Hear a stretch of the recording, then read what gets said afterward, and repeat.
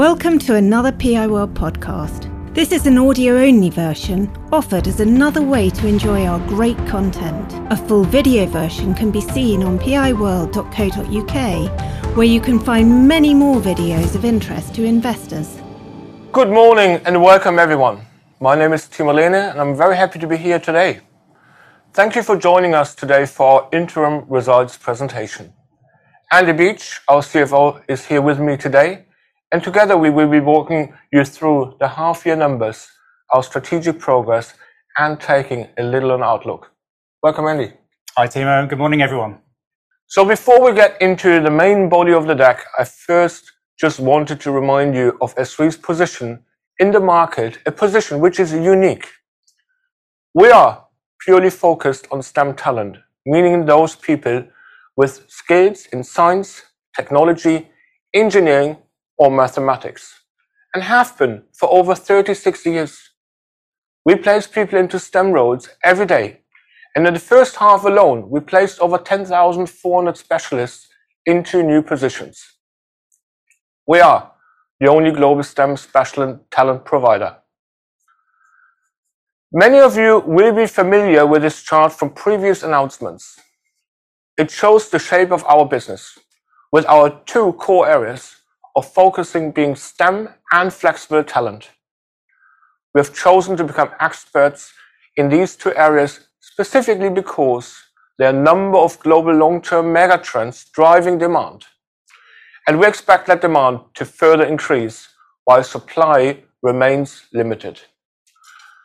The Boston Consulting Group has estimated there will be a shortfall of 5.9 million workers in computer-based occupations compared to how many are needed in the US by 2030. And we're seeing similar trends internally. Similarly, demand for flexible talent models, in particular contract roles, is on the up, with a survey by Ceridian showing that 62% of polled executives think that freelance or contract workers will substantially replace full-time employees within the next 5 years. This is at the heart of our strategy, and we have grown our internal focus on flexible talent with contract net fees up to 77% of the total group from 74% last year. You will see here today that this is unique about our business and what differentiates us. It is important to note that the fact supply is constrained in these areas plays directly into our hands. It makes the work that we do for our candidates and our clients even more important and valuable. This has been our strategy for some time now, and we're pleased to have seen it again delivering record results in H1. The strengths of these twin focuses have been proven time and time again in recent years, and has again delivered quality growth over the last 6 months. In addition to financial progress, we're making significant operational steps forward, which we will explore in more detail later. And we truly believe, notwithstanding any further crisis, that continued growth going forward is entirely achievable thanks to structural increases in demand we see underpinned by global trends. Without stealing too much of Andy's thunder, I'm delighted to report significant double-digit growth in net fees, operating profit, and our contractor order book, as well as a very healthy cash position. We are pleased to have surpassed a new milestone, exceeding 200 million of net fees in a half year. This reflects an excellent performance across the group, with growth driven by all regions and all sectors. It's also a result of our course of the work of all of our people, and I would like to thank everyone for their hard work and commitment. As you've heard me reference a few times already in this presentation in the past, our business is underpinned by a number of mega trends. These are powerful, transformative forces that change the global economy, business, and society, unfolding over decades. Digitization, as we all know, is absolutely key and remains our priority across our markets. In the UK, for example, the government announced a new digital strategy just a few weeks ago, which stated that increasing the supply of digital and tech-enabled workers at all levels will be crucial for the long-term economic prosperity. On top of that, the decarbonization of the world will require a dramatic increase in green jobs. The aging population in most of the countries we operate in creates a constraint on countries' working age resource, making our work for our clients and candidates even more important. One of which is an increased focus on our health and well-being, which comes with a fundamental shift in the approach to the pharmaceutical and healthcare industries. And last but not least, we're seeing a relentless shift in how people approach working, with many no longer constrained by traditional working models. SThree's purpose, the strategy and the position ensures we're not just ready for these changes in the market, we are perfectly positioned to facilitate these major shifts in the provision of core talent and skills desperately needed to tackle the challenges. I will now pass over to Andy to talk us through the financials. Thank you very much, Timo. I thought I'd start by taking a quick look back over the last 3 years. FY19 was, at the time, our record ever performance. Whilst FY20 was hit by the pandemic, the impact on our top-line performance was relatively shallow. We bounced back quickly in FY21, helped by the market recovery, and returned to year-on-year growth from Q2 in that year. Since then, we have delivered 5 consecutive quarters at more than 20% growth. The latest quarter's performance is particularly pleasing, since it represents a true like-for-like performance, growth that is not flattered by a pandemic-hit comparator. We have indexed our calendar quarter net fee performance since 2019, the last full year before the pandemic, to show more clearly our performance compared to other staffing businesses who focus more on the permanent market. As the chart shows, we are much less cyclical, which we believe is due to our strategic focus on flexible talent and on STEM.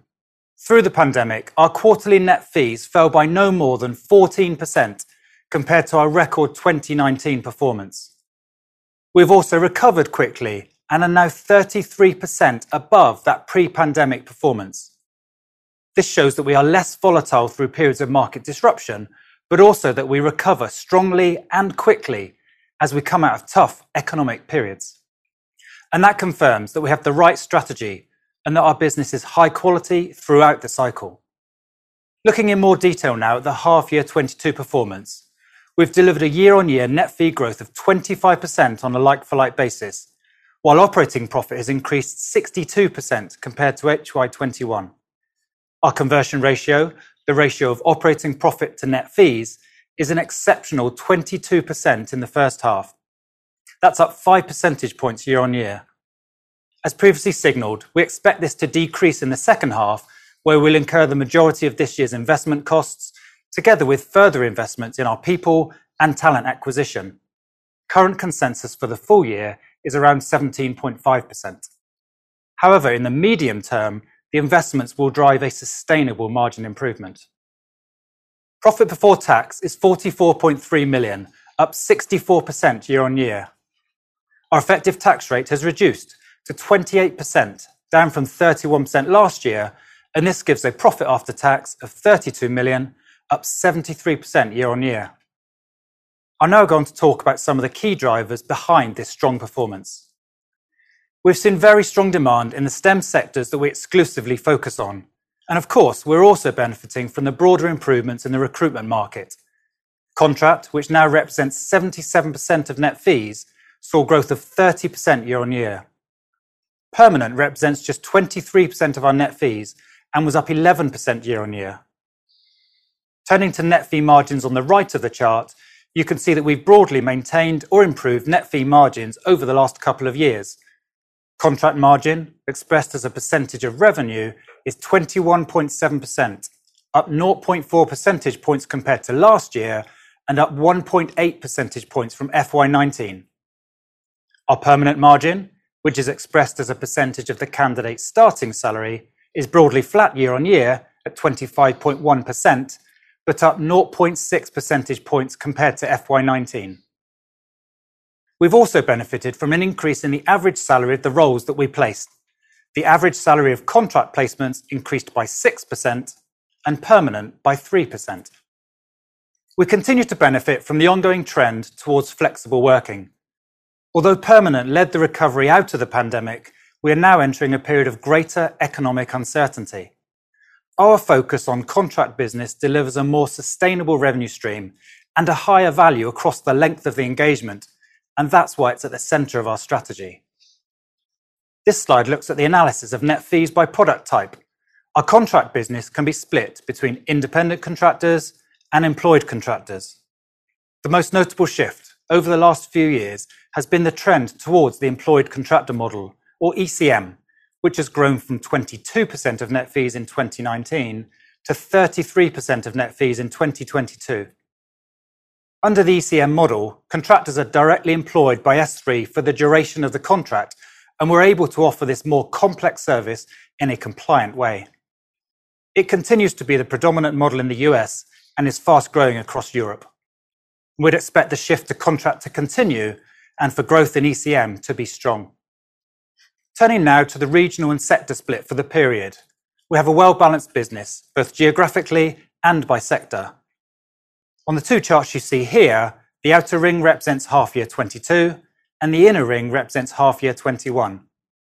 The first chart shows that 97% of our net fees come from our top three regions. EMEA, excluding DACH, represents 37% of the group, DACH 35%, and the US 25%. The second chart shows our strong and unique position in providing STEM skills. Technology is our largest sector, and it represents 47% of net fees. It's worth noting that when we talk about technology, we're referring to placing people with skills in technology across multiple industries. Life sciences represents 23%, and engineering represents 21%. Looking to the right, you can see that our year-on-year performance is driven by considerable growth across all regions, including the US, despite a very strong prior year comparator in that region. You can also see that most of this growth is driven by the technology and engineering sectors, with year-on-year growth of 30% and 27% respectively. Life sciences grew 16% on a very strong prior year comparator as we provided key skills throughout the pandemic and recovery. We continue to see exceptional levels of productivity, and this is driven by unprecedented levels of demand delivered with a lower rate of consultant headcount increase. We've also benefited from the shift towards ECM, as well as new tools and processes that we've introduced to more carefully manage shrinkage. This means that despite previous expectations that productivity would decline, we've actually seen a further 14% improvement year on year. We still maintain that these levels of productivity are not sustainable, and we expect them to revert to some extent. However, we do plan to deliver more sustainable levels of productivity as we make our strategic investments in digital infrastructure. Turning to the year-on-year operating profit bridge, you can see strong increase in permanent and contract fees, just under 39 million in total. People costs are up year on year. This is largely driven by increased commissions to reflect the strong performance, together with increase in average headcount, up 10% year on year. Taking into account a small movement in other costs, we see a drop through of over 40%. Looking at our net cash position, we've seen a 16% decline in net cash since the year end, primarily due to the additional working capital required to fund our growth. In line with the significant growth of our business, especially ECM, we've seen an increase in trade debtors and accrued income of nearly 38 million. A key contributor of this is an increase in our active number of contractors to record levels, having added over 700 during the half. This is partly offset by an increase in trade creditors and accruals of just over 10 million. We've also made larger than usual purchases of shares to ensure that our EBT holds sufficient capacity to deliver on long-term incentive plans for our top talent. These account for a further 10 million of the cash reduction, including a 5 million prepayment for shares that were purchased at the start of June. These working capital movements and other outflows, including tax and dividends, are largely offset by the strong operating profit performance for the period. Moving on to look at dividends, I'm very pleased to announce our interim dividend of 5p per share, up 67% on the interim dividend announced last year. We plan to remain in line with our stated dividend policy for the full year, being cover of 2.5 to 3 times. Looking now at the future visibility of our contract business, which constitutes 77% of our net fees. The contract order book represents the value of contracts written up to the contractual end date, assuming that all contracted hours are worked. We've seen further growth in the order book, up 35% versus the same time last year, with strong growth across both ECM and independent contractors. We have an order book of this size due to our high exposure to contract business, and this gives us excellent forward visibility compared to permanent focused staffing businesses. So, to sum up, we're reporting a record trading performance for the half year. We delivered strong growth in net fees across all regions, together with an exceptional operating profit performance. The contract order book continues to grow, giving us increased visibility of future net fees, and we have a strong balance sheet, which will fund an increased dividend and our strategic investments. Thank you. I'll now hand back to Timo. Thank you, Andy. We will now turn to look at what we have achieved strategically over the first half. As you know, we set out 4 strategic pillars in 2019 so that we can consistently comment on our progress relative to our position, platform, market, and people. We've continued to successfully leverage our position in the last 6 months, launching an exciting new brand identity which better reflects who we are as a STEM specialist company. We've improved our overall interaction with our candidates and clients and have reached thousands of people through our career support program, community presentations, and career development opportunities. For example, our Breaking the Glass program in the US is a community of 2,500 professional women in technology, which we deliver networking events, workshops, and seminars to. In regard to our platform, as previously announced, we're moving forward with planned strategic investments in systems including CM, ERP, and HRIS. We believe these investments will underpin our long-term success as they increase efficiencies and support sustainable margin improvement. We will share more information on our investment plans in due course. We are already operating as a leader in STEM in many of our markets and are now focusing more than ever before on making sure we are in exactly the right niches and specific skill areas to achieve success market by market. This is an area where we invested considerably in Germany when I was managing the operations there, and we're taking that best practice and others and are sharing it across the entire group. And of course, as a people-driven business, we're continuously reflecting on and enhancing our approach to attract and retain great people. Recently, improving our value proposition has been in focus. We substantially improved our talent acquisition capability, made quite large changes to some areas of our reward scheme, and improved our training programs.